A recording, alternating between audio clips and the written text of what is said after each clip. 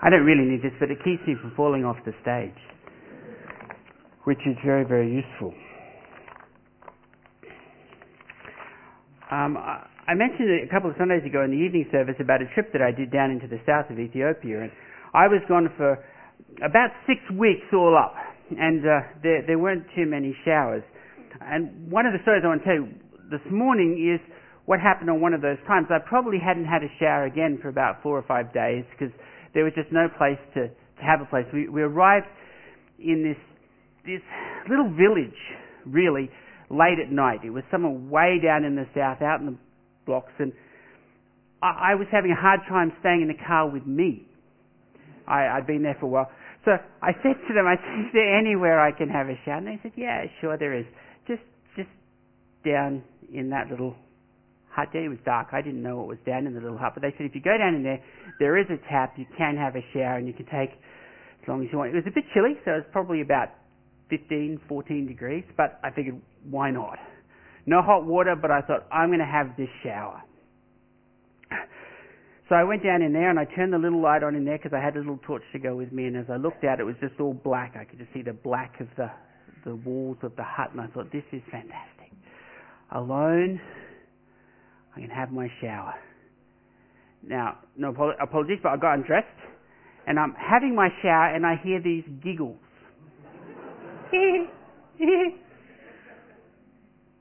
And I look around, I can't see anyone. I'm inside this hut. I keep having a shower, and I'm freezing cold. I'm a blue person washing myself, and there's more giggles going on. So I get down a little bit. The hut is made out of slats of wood that are about that far apart, and every single kid in the whole village was standing around the outside of the hut watching me have a shower. I figured, why not? I had my shower, but the next day as I got up to go and have a cup of tea, there were about 200 people coming to watch me go and have a cup of tea, most of them kids, but some of the teenagers as well. I figured they'd had a good look at me anyway, so I might as well enjoy having them around, but it came home to me at that stage because they mentioned that I was probably one of the only white guys that had been down into this area for years, and these kids had never seen someone like me. How I kind of stuck out a little bit. I was different. I didn't really fit in. Now, most of the time, it didn't bother me. And it didn't bother me then. It bothered me when I was having a shower. Because I'm sure they didn't go and watch everybody have a shower. But I realized that I was odd. And one of the things that's interesting being overseas as a missionary is you realize when you don't fit in. Another time that came back to me was in the Sudan, having a shave down at the Hilton. And as I'm having the shave, the Arab guy who is shaving me says, I hate Americans. This is when he got with the straight razor to about here. And I said, I'm an Australian, we hate Americans too. Which is not true. Not true. But I figured it was the safest thing to say at the time. You see, we all, in one sense, are alone in this world. And yet, in another sense, we seek to belong. We seek to be a part of something. It's something that, in many ways, gives us identity. It tells us who we are. And whilst it's good to be different and to stand out a little bit, because that gives us an individuality and we can feel comfortable with that, we want to belong. We want to be a part of something. This is why family is so important. We want to be a part of a family. Nationalism is important. Tribes are important. Clans are important because you say, this is my group of people. Now the Apostle Peter, when he's writing to a group of people who in many ways, he actually calls them aliens. He calls them strangers. One of the things that happened is as these people became Christians, they found that a lot of those connections that they had with the people around them were being broken down. Because the things that they used to have to do to belong, they could either no longer do. They couldn't participate in the family worship of gods and ancestors. They couldn't help their masters if they were slaves to do things. Even if they were a master, if their people under them didn't follow Jesus, they were looked on, and they were distanced from the people around them. And that brought oppression upon them. And Peter, in 1 Peter, writes to, in some ways, talk to the people about that situation that's happening. How they deal with that.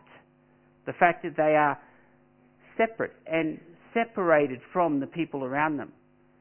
And the passage that we're looking at this morning is one of the places where Peter says, yes, you're different, and yes, you've been separated out, but God has formed you now into a community. And he says to the people, this is actually supposed to be the place where you belong. God has put you into this place, this group of people. This gives you now your identity. We're looking at C, which is community. We as a church want to be a community. And it ties together really well. That we, as we come together here, become a community.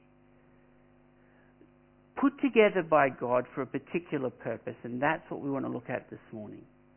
Because this is where God calls us to have belonging, to have identity. It doesn't mean that all the other places which we belong, our family, our nation, all those things cease to exist. We don't cut all ties. But what Peter is going to suggest and to say is that our union with Christ forms his body, the church, and that community is supposed to identify and define us. It's supposed to say who we are as people. That our relationship with him is what counts. He talks about who this group of people are who come into the community, into the church, and just briefly to look at that. He says that how can you tell, if you like, those people who are a part of this community, or he's talking to people who feel alienated from those around them, and he says, you now have an identity, and he tells them why they have that identity. He basically says, you have that identity because of how you have treated and dealt with Jesus Christ. He talks about Jesus as being the chief, the perfect cornerstone, the capstone, however you read that word. It basically is the most important stone in a building. It sets the angles, it sets the tone. It is the foundation for everything. It tops everything off. And he says, Jesus is that. And how we respond to Christ determines whether we are a part of his community, being built in to his house, his nation, or whether we're out of it. And it's a fairly strong dividing line. As I went into that village, the defining feature wasn't my height. There were people as tall as me. It wasn't my gender. There were other blokes around. It wasn't my size. There were some rich people there who ate a lot like I did. It was this. This defined me. My colour. That's what everyone came to have a look at. Me as the blue man. You know? That's what they wanted to have a look at. See if it rubbed off or not. And Peter says the distinctive part that says whether someone's in the community of Christ or outside of the community is not the colour of their skin. It's not their gender. It's not their economic status. It's not their intelligence. It's not their giftedness. It's how they respond to Jesus Christ. He says those who come to Jesus Christ recognize who he is as the foundation of their life. He's the one in whom they put their trust to redeem them, to save them. They want to be his. They accept all the love that he lavishes upon them, and they become his. Other people go and hear the story of Jesus Christ, and it basically says it's a stumbling block to them. If you like, Jesus was crucified. He was shamed. He was put aside For those who are Christians who accept that Jesus did that on their behalf, they say, we worship you. Other people come and they see a guy who's been beaten and crucified, humiliated and shunned, and they say, you can't worship someone like that. You can't put your faith in someone like that. And Jesus becomes a stumbling block for them. And all that is tied up with becoming a follower of Christ, they say, I don't want that. And so the distinction becomes those who are in Christ, connected with Christ, as we looked at last week, connected to the vine, part of the body, is because they have known who Christ is and accept that. And the others are out of the community. Not that they're not loved, amazingly loved by God, but their stance, their rejection of Christ is a stumbling block, which means that they can't be used in the family. We're going to come back to those who are outside of the community towards the end of the sermon this morning. But most of what we want to look at this morning is those who are in the community, most of us here, people who have come to Jesus Christ, recognized who He is, accepted what He's done for us, and said, yes, we want to worship You, we want to honor You, we want You to be our King. We thank You so much for saving us. And we become a part of the community. Now, Peter has a couple of things to say, just to give identity to what is special, if you like, about this group of people who come together in community. One of the things that he says, and one of the things that comes through at least the first 6 or 7 verses of what we read this morning, is that those people can recognize that a part of their identity is that they're chosen by God. God wants them. The word stronger, it's even God has picked them, He's called them, He's brought them to Himself. He says, you weren't a people and now you are a people. You didn't have mercy, now you have had mercy. Peter says, you're a chosen people. Part of the identity of being in that community is this is who God wants there. We come together as a church in community, and part of our vision is that we want us as a community to recognize that, to not only understand it but to live it out. And part of that living it out is to recognize that God's brought us together. God has called us from all different aspects of life and brought us into this place for a purpose, and we'll look at that in a minute. But God has chosen you. God has chosen me. But in the sense of which Peter's talking about it, because it's giving an identity, a community, God has chosen us. And that gives a great amount of satisfaction to our identity. That we know that we're here because God chose us. One of the other phrases that it uses, in the NIV it says, you are God's special possession.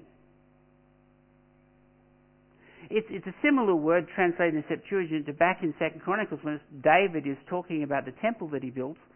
Well, he's not going to build it because God told him not to leave it to Solomon.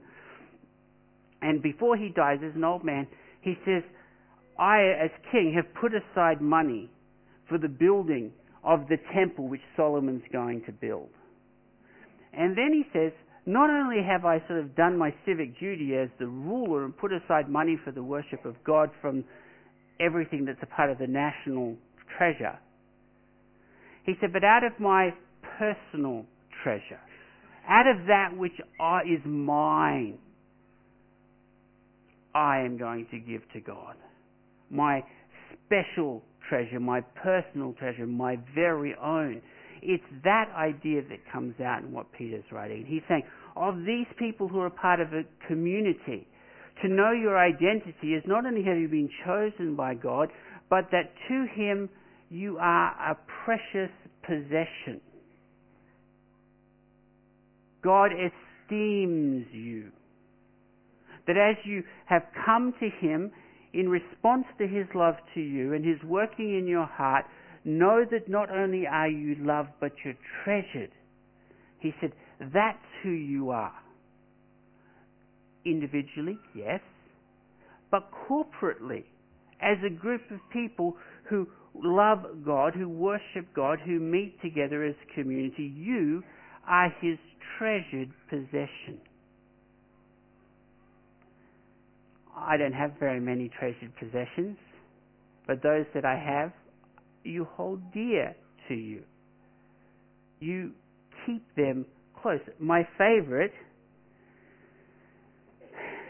was my teddy bear, given to me when I was born. I still had it on my bed when I was 19. I got married. I kept it on my bed. Wife, me, teddy bear. Men get very hot at night, so we don't normally snuggle all night long, especially if you're living in a hot climate. But my teddy bear, it didn't mind. I could hold that thing. And I was in my early 20s, loving my bear. This sounds really dumb, doesn't it? But it's true. Get home from school one day where I was working, and Sylvia kind of looks at me. She said, there's a problem. I said, well, what's the issue? She said, you know your bear? Yeah, I love my bear. What about my bear? She said, well, I didn't know the last time it had been washed. So I washed it. I said, hand washed it. I kind of put it in the rotary thing, not one of the front loaders, but the top loaders. And I said, yeah, where's my bear? She said, in that bucket. And there it was, in the bucket, in a million pieces. I thought I reacted really well. I keep bringing it up, of course, but I reacted really well. Love you, honey. My treasured possession. And believe it or not, over that, I felt sorrow and sadness over a bunch of fluff. That's all it was, a bunch of fluff. That was all it was, like very wet fluff. All right? Your treasured possession. Now, we're not like a teddy bear to God, but He holds us into that very close embrace, and He says, you're mine. We have an identity as a community, chosen by God from the world because of our response to Jesus Christ and because He calls us and wants us to be His own. We were not a people, and now we become a people. It says we're a nation to God. We have an identity. Chosen and treasured. This is who we are as a group of people, not just individuals, but as a community. For what purpose is this community? Back in verse 5 it says, you also, like living stones, are being built into a spiritual house to be a holy priesthood, offering spiritual sacrifices acceptable to God through Jesus Christ.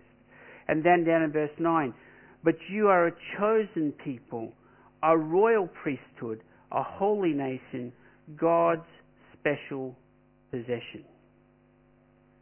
And this morning as a community, as this nation of God, and what is our purpose and what is going to draw us together, the one thing I want to look at is, what does it mean to be a priesthood?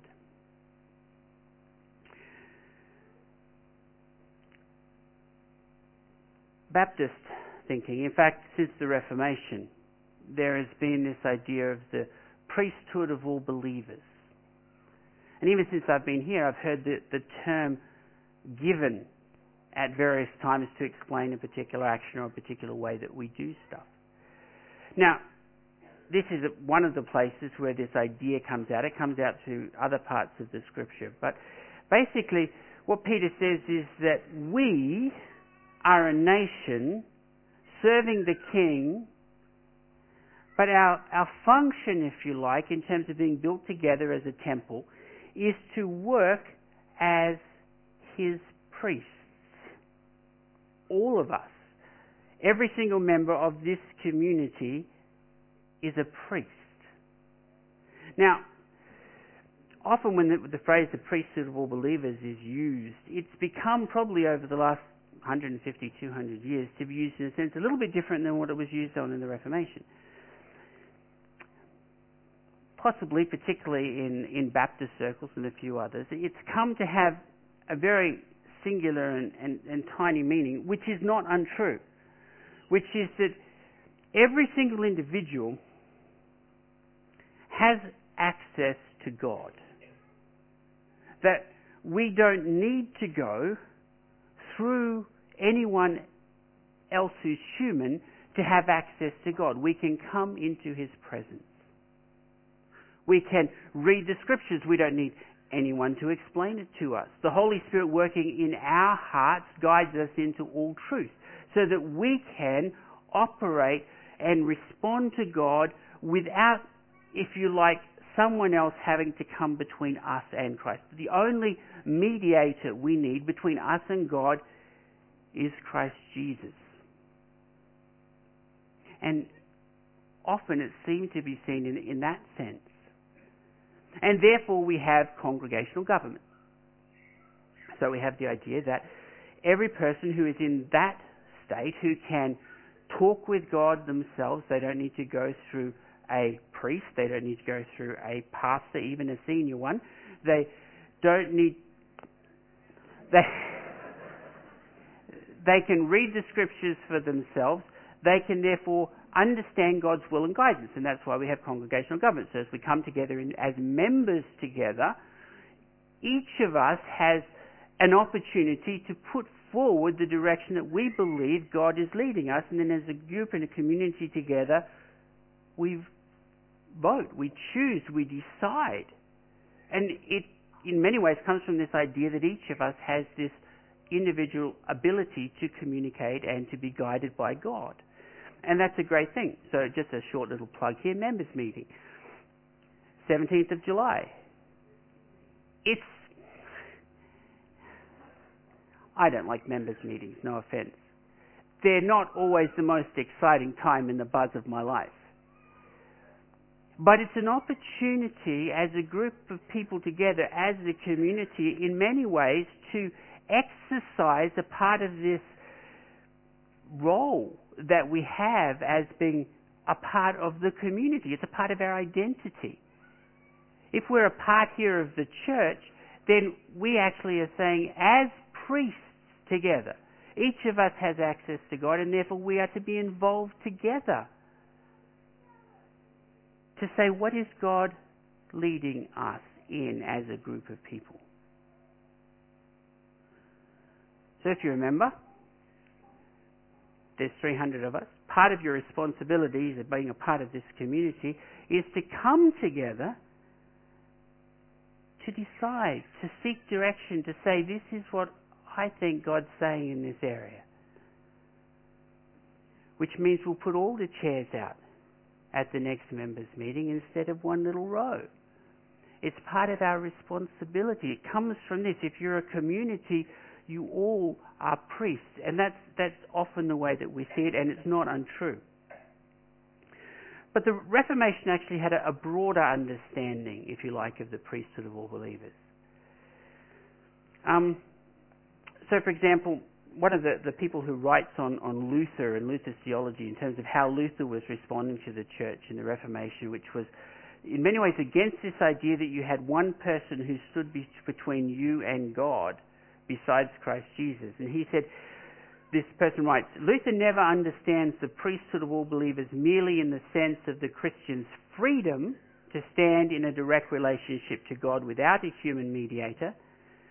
Rather, he constantly emphasizes the Christian's evangelical authority to come before God on behalf of the brothers and sisters and also of the world. The universal priesthood expresses not religious individualism, but its exact opposite, the reality of the congregation as a community. What that basically means is that if we come together as priests, Being a priest doesn't mean that we replace the person who previously was sought between us and God, but it says you are the one who has access to God in terms of mediating. You, through Christ Jesus, can talk with God on behalf of others. And you can talk to others on behalf of God. If we're going to look at what it means to be a community, and in particular we're going to say what it means to be a community that encourages one another, this passage and this whole idea of us being priests before God says we have, as a community, a responsibility as priests not only to talk and commune with God because we have access to Him because of our relationship with Jesus Christ, but we then have a responsibility out to share what God says with others. Now, that means we have a relationship to pray for other people in the community and in the outside world. But part of it means that we bring each other before the Lord. It means we share what God has to say with each other. That being priests together before God binds us together as a community. Now, this passage has a number of particular things that it particularly wants us to remember. One of them is that part of being a holy priesthood is to offer spiritual sacrifices acceptable to God. And later on it says our praise. One of the things that sometimes concerns me in churches is that people rock up for the sermon. That doesn't concern me. It's really great when people rock up for the sermon. But part of our responsibility as a community of people who worship God as priests is to come to offer praise to Him. That was one of the responsibilities that the priest did. It wasn't, and this is where the Reformation I suppose comes in, it wasn't one dude up the front here waving the little smoke around and doing the bells and whistles who was offering the praise on behalf of everybody else. We offer praise to God. We're priests. We all have the responsibility to come and to praise His name. So we join together at whatever time we meet at the different services, 8:30, 10:30, and we come with the purpose of praising God. That singing time before the sermon is not an add-on to make sure everyone's got time to get here. That's a fundamental part of why we meet. In fact, really, we come so that we can praise God. This teaching, which is also worship of God, is no more important than that corporate joining together. So let me again encourage you. As priests before God,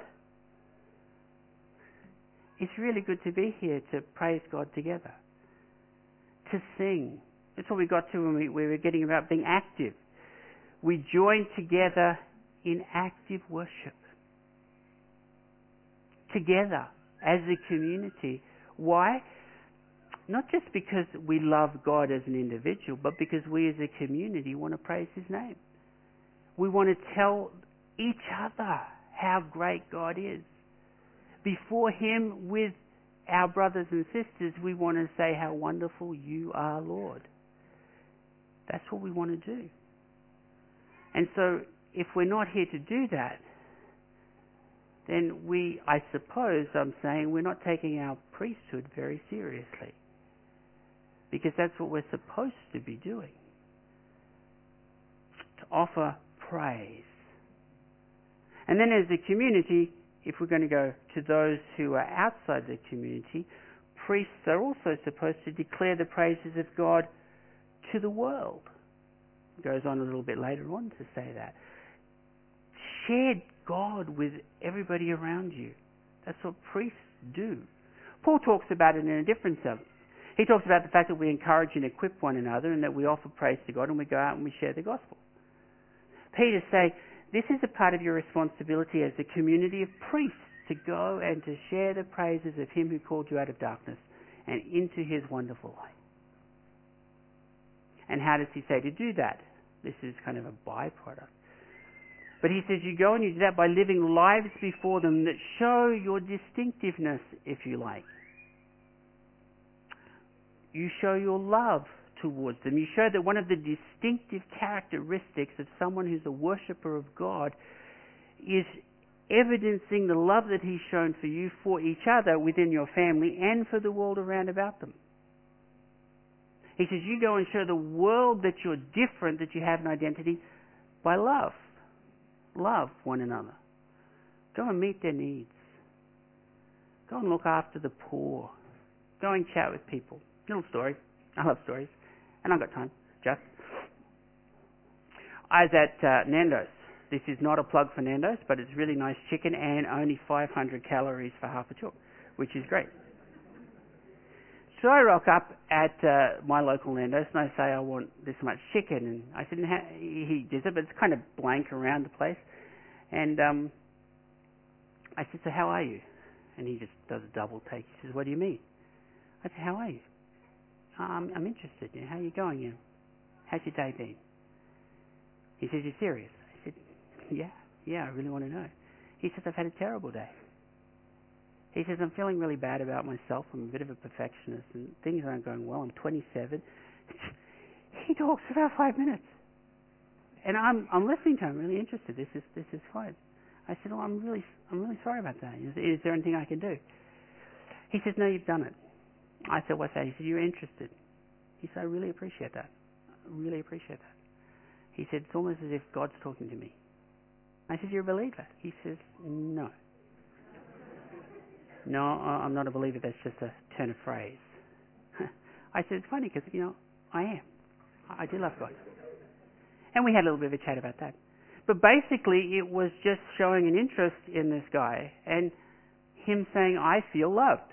I feel that that's different. And I feel that that's something that God's like. And he wanted to talk about that. I wasn't going to start a huge conversation into his need for God and his lack of, his rebellion against God, etc., etc. Just showing love, declaring the praise, saying, this is who I am as a follower of God. This is who we are as a follower. Jesus says it. He says, people will know you're my disciples by your love one for another. So as priests, we offer praise to God together. Luther and Calvin and the others go on to sort of suggest that this is the relationship we have to have with one another. I'm not finished on this because it's our community aspect. We are brothers and sisters together. But more than that, we're priests together before God. Which means sometimes we sit and we listen and we hear where someone's at and we bring their request to God on their behalf. We act in that mediatorial role because they feel they want someone to be with them. Sometimes we even hear them tell us the things they've done they shouldn't have done. They can say it directly to God, that's the individual. But sometimes we listen to them and we affirm for them what God has done in their life. We say, you know from Scripture that if you've confessed your sin to Him that you're forgiven, don't you? We can express God's word to them. This is who we are together. We're not built into a spiritual house as a stone on our own. Oh, the stones have gone. There are some stones down the back there. A stone on its own isn't much good as a house. But all together we can bring the praise and we work together to praise God. We are supposed to be in community. I know there's about 300 people in this room. Most of us probably only know about 30 of them. Get to know each other. When we get on to what it means to be a community of encouragement, we're going to say part of what we need to be as a community is a place where people can feel safe, they can feel accepted, where people get to know them as a person, where there's this whole understanding that we together have identity and community. That's my encouragement for you this morning. You're loved by God, chosen by Him, are His treasured possession. That's who you are because of your response to Christ Jesus. But He has set you apart to be His priests, to worship Him, to have communion with Him, but to work and to share with one another, to encourage one another, to love one another, to be between, at times if necessary, each other and God, to bring prayers and to bring words of encouragement, and then to take those praises out to the world. Let's pray.